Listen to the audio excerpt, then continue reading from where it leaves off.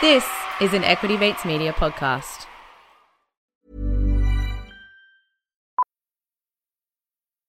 Millions of people have lost weight with personalized plans from Noom. Like Evan, who can't stand salads and still lost 50 pounds. Salads generally for most people are the easy button, right? For me, that wasn't an option. I never really was a salad guy. That's just not who I am.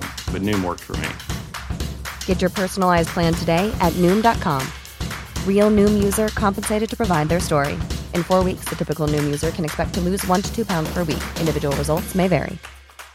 This is Paige, the co-host of Giggly Squad, and I want to tell you about a company that I've been loving, Olive & June. Olive & June gives you everything that you need for a salon-quality manicure in one box. And if you break it down, it really comes out to $2 a manicure, which is absolutely insane. It's also so easy to get salon-worthy nails at home with Olive & June. The difference between how your nails used to look when you did them yourself and now with the Mani system is a complete game changer. The best thing about Olive & June, too, is it's a quick dry. Dries in about 1 minute, lasts for 5 days, and full coverage in up to 1 to 2 coats. Visit oliveandjune.com/perfectmani20 for 20% off your first system. That's oliveandjune.com/perfectmani20 for 20% off your first system.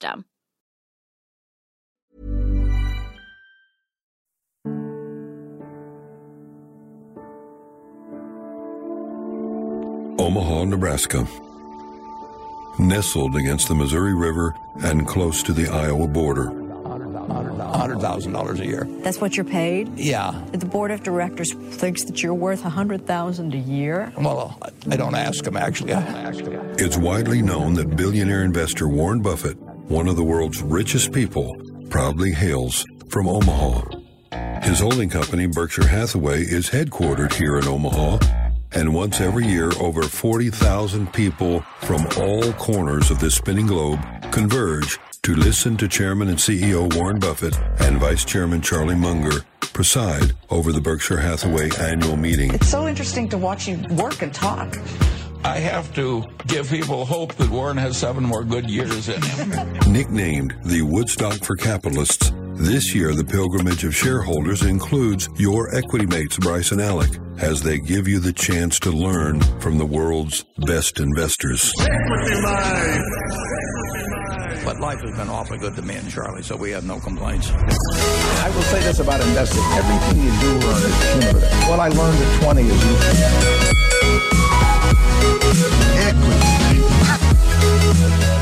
Welcome to another episode of Equity Mates, a podcast that follows our journey of investing. Whether you're an absolute beginner or approaching Warren Buffett's status, our aim is to help break down your barriers from beginning to dividend.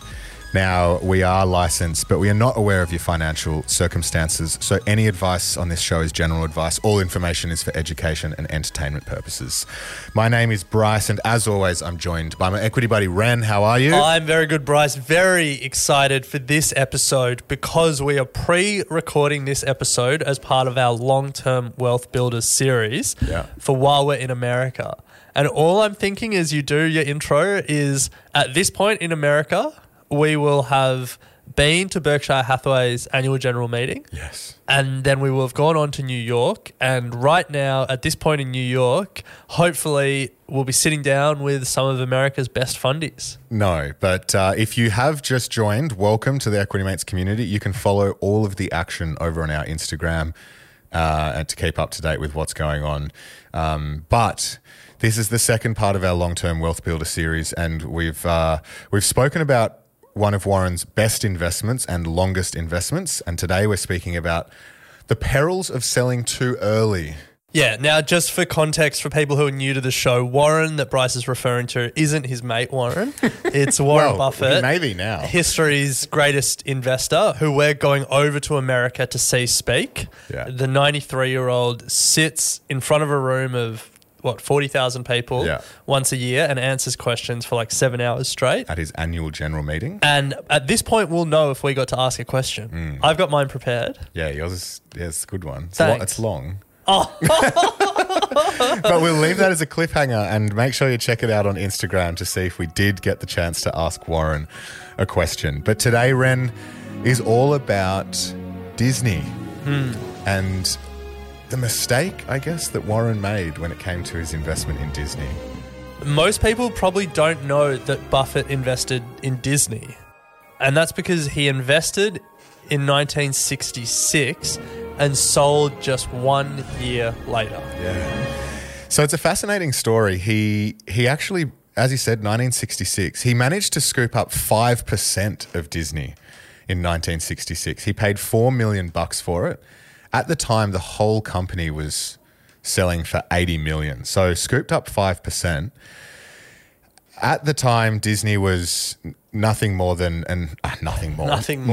I mean, it was a theme park operator, and as it still does today, had pretty strong mix of IP and a great content library.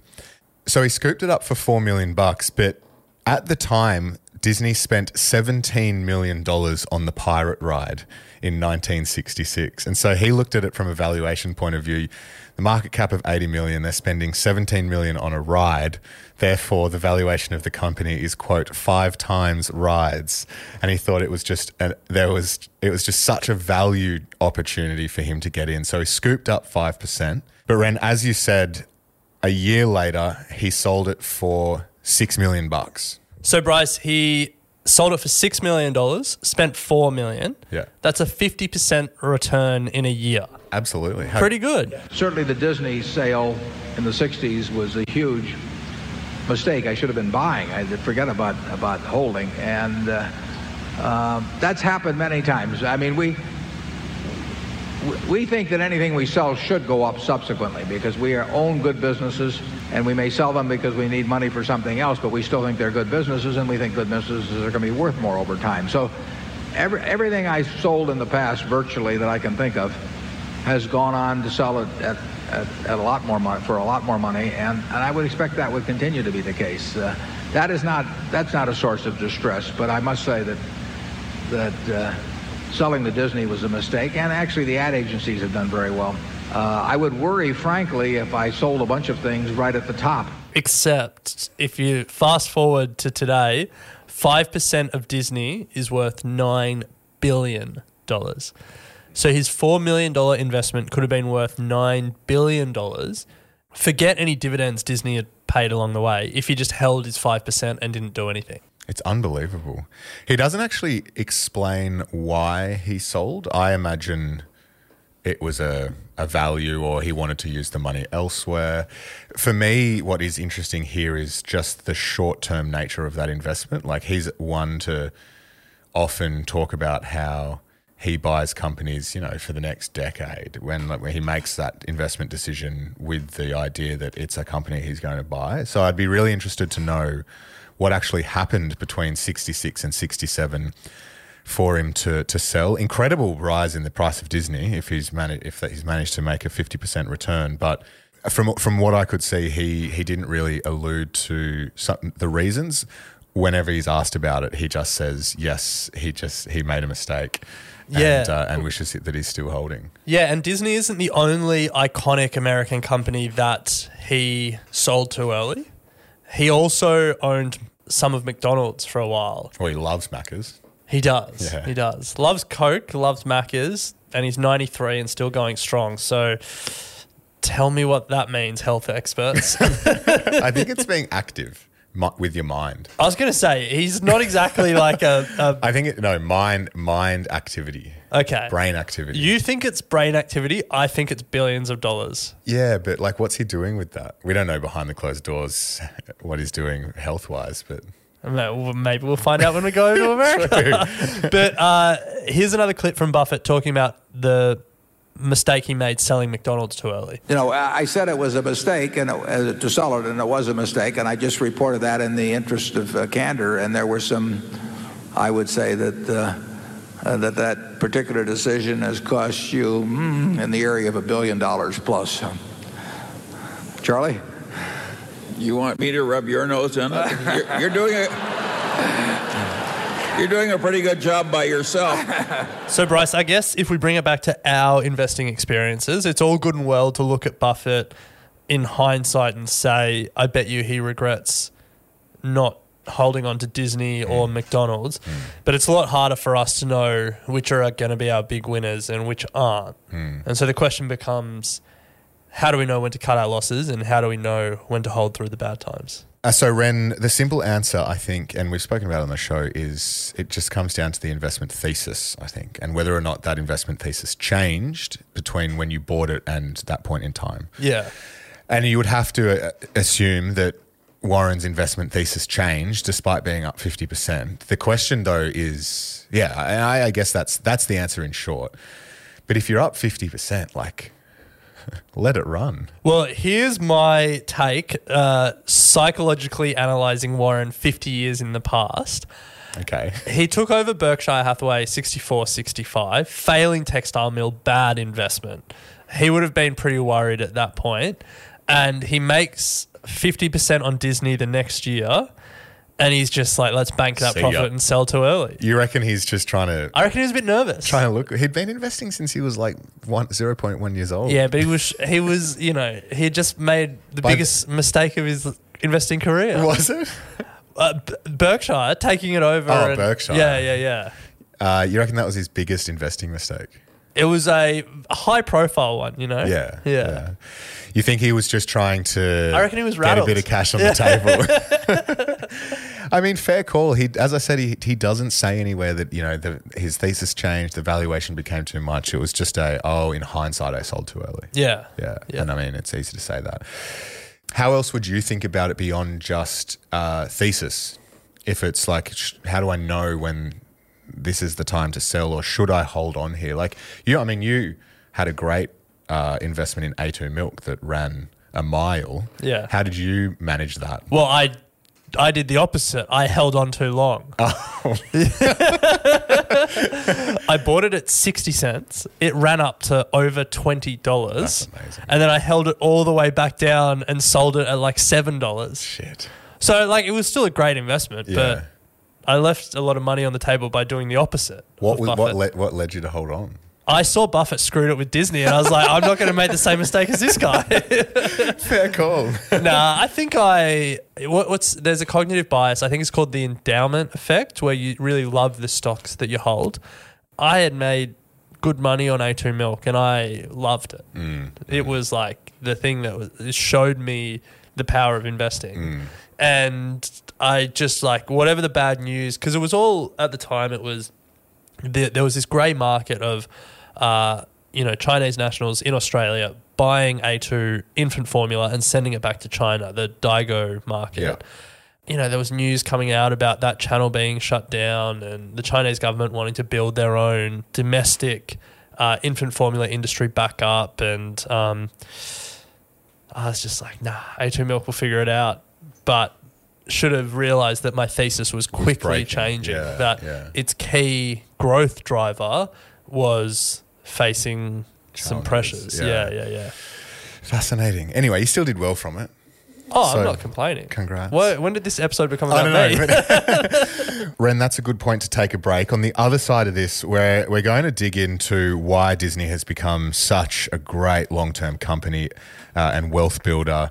Obviously, unfortunately not for Warren, but for plenty of other investors out there, and why it may continue to do so in the future. So we'll be right back after this break. Ryan Reynolds here from Mint Mobile. With the price of just about everything going up during inflation, we thought we'd bring our prices down. So to help us, we brought in a reverse auctioneer, which is apparently a thing. Mint Mobile Unlimited Premium Wireless. How to get 30, 30, bit to get 30, bit to get 20, 20, 20, bit to get 20, 20, bit to get 15, 15, 15, 15, just $15 a month? Sold! Give it a try at mintmobile.com/switch. $45 up front for 3 months plus taxes and fees. Promo rate for new customers for limited time. Unlimited more than 40 gigabytes per month. Slows full terms at mintmobile.com. Many of us have those stubborn pounds that seem impossible to lose, no matter how good we eat or how hard we work out. My solution is PlushCare.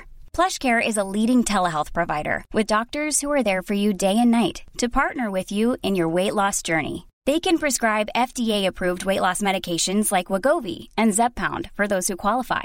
Plus, they accept most insurance plans. To get started, visit plushcare.com/weightloss. That's plushcare.com/weightloss.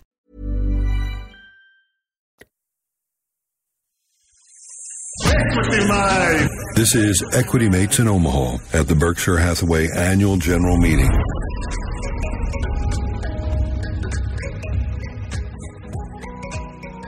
So Ren, the lesson here is the perils of selling too early, and using the example of Warren and selling Disney for a 50% profit, but unfortunately it could have gone on to be a $9 billion position in his portfolio. But that's not to say that the performance of Disney obviously has been pretty incredible over the years, and is still, no doubt, a powerhouse in media today. No doubt. No doubt. Some of the most iconic brands. But a bit of history. It floated in 1957 at $13.98 a share. Adjusted for all of its stock splits, that was about the equivalent of 5 cents today. The share's currently trading at about $100. So increase of about 180,000% from the time it floated to now. So you can see why Warren's probably kicking himself. Not bad. Yeah. It's been a business that has managed to really leverage the incredible IP that it's developed since good old Mr. Walt Disney created, what was it, Mickey Mouse? Mickey Mouse and the stable of Disney characters to now be, as I said, a powerhouse across media. Yeah. It is a pretty phenomenal story. It's a story that's well told, so there's probably not a heap we need to speak about the business story. There's maybe a few lessons that we can unpack, but the Disney cartoons of the 90s that we grew up with, Lion King, Little Mermaid, Mulan. Rugrats? No. Jeez, come on, Bryce. Anyway, massive Disney animation success in the 90s, and then in the 2000s they partnered with Pixar, eventually buy Pixar, and that's Toy Story, Finding Nemo, Cars, a bunch of others. They acquire Marvel. Everyone knows what Marvel is. They acquire Star Wars. Need to come up with their own IP again. What do you mean? Build their own? Yeah. I mean, but this is what we spoke about when we did our book club a couple of weeks ago, is just that they got a couple of Eisner and Iger who were just amazing at buying companies. I don't know if Eisner was. Not amazing at buying. Well, did he? Yeah. Buffett was obsessed with him. Oh, okay. Yeah, maybe not from acquisitions, but yeah. But I'm just trying to think, like, what has Disney done themselves recently? Frozen. Yeah, bought a lot of good companies. Anyway, but I think streaming. No, they bought their streaming company, BAMTech. I did not know that. It's in the book. That when I missed that chapter. I must have had an updated edition. But I think the thesis for Disney, if you were going to invest today, and full disclosure, I do own Disney. Me too. Is that they have a really strong stable of IP, but there's no company better at finding ways to monetize their IP, whereas some of their competitors will write a script, make a movie, sell tickets to that movie, put it on the shelf, sell the rights to a streaming company. Disney will create a character or buy a character, do the movie, the TV show, the comic book, the consumer products like toys and stuff like that, board games. Then they'll do a bloody Disney cruise for it. They'll have a Disney on Ice stage show. They'll have a ride at their theme park. Yeah. No one is better at extending IP. Trading cards. Disney. Yep. Books. And you can see that some of their biggest competitors are really trying to catch up to that. The classic example is Nintendo. I reckon after Disney, if you were going to say strongest stable of IP in the world after Disney, I think the two that probably come to mind are Nintendo and Warner Brothers Discovery. Yeah, I would have said Warner Brothers. What has Nintendo got? They got Pokemon. Yeah. They got Mario. Yeah. They got Zelda. Nice. They got like Kirby and Yoshi, Princess Peach, Bowser, Donkey Kong. Nice. Well, for those that are interested, Nintendo is listed on the Tokyo Stock Exchange. Yeah. The ticker is 7974. Yeah. Darcy and I were having a look at it earlier today, actually. It's about $50 billion US market cap compared to Disney, which is like $180 billion. But Nintendo aren't as good at Disney at extending their IP. They have obviously tried. There's a number of Pokemon movies. I think it's like Nintendo Land or Nintendo World I don't think it's a standalone theme park yet, but I think it's part of Universal Studios. Imagine having a real life Mario Kart. I know. That's exactly what we were saying earlier. Yeah. How epic would that be? Yeah. With things that actually shot or a real life Pokemon battle. Yeah, wow. That would be intense. The more that you think about Pokemon, the more problematic it becomes.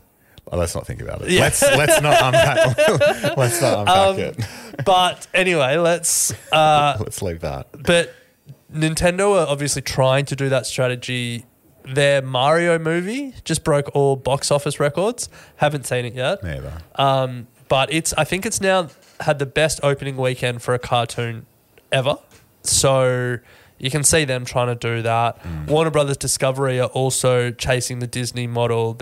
With their DC Comics, they're trying to build a world and a universe and a series of movies. They've also got theme parks and stuff like that. But Disney is the best at it. Still the OG. Yeah. Well, they've brought back their former CEO, Bob Iger, to try and, right the ship. They had Bob Chapek in there over the last couple of years. There was obviously a bit of discontent with the performance.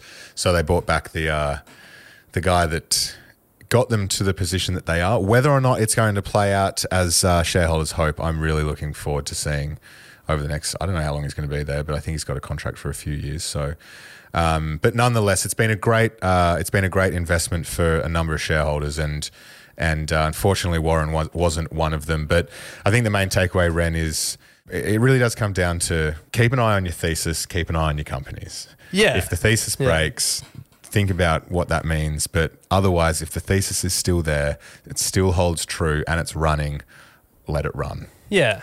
Let it become that $9 billion position in your portfolio. Exactly. Yeah. And I think a final thought, for us as everyday investors, we don't have a lot of advantages over professional fund managers. But one advantage that we do have is that we truly can let our winners run. Professional fund managers will often have mandates or rules when they're managing money that says things like any position can't be more than 10% or 20% of their fund. And so that means the best performing stocks, as they're performing well, they have to sell some of them to keep them, 10% or less of their fund. We as everyday investors aren't constrained by those rules, so don't artificially constrain yourself. If you have picked a winner, let it win for you. Let it win. Classic example of that was Cathie Wood during the bull run of Tesla. It was absolutely running, and she had to keep trimming almost every second day because it was becoming. She had a mandate of 10%. Okay, and this thing could have been easily 50% of her portfolio because she got in so early and it was running so hot. But she just had to keep trimming. Yeah. So yeah, good point. Good point to finish. Well, stick around. On Monday, we'll be back with another Equity Mates chat, and then the show continues on Thursday with the third installment of our long-term wealth builders, where we are talking about Moody's. Yes. I really enjoyed having a look at this one. It's not a story that I was fully aware of, but it's a fascinating company. Great. Well, let's leave that cliffhanger for a week, and we'll pick it up next week. Sounds good. You have been listening to an Equity Mates Media production. In the spirit of reconciliation, Equity Mates Media acknowledges the traditional custodians of country throughout Australia and their connections to land, sea and community. We pay our respects to their elders past and present and extend that respect to all Aboriginal and Torres Strait Islander peoples today. This podcast is intended for education and entertainment purposes. Any advice is general advice only and has not taken into account your personal financial circumstances, needs, or objectives. Before acting on general advice, you should consider if it is relevant to your needs and read the relevant product disclosure statement. And if you're unsure, please speak to a financial professional. The hosts of this podcast and their guests may have positions in the companies mentioned. Equity Mates Media operates under an Australian Financial Services Licence 540697.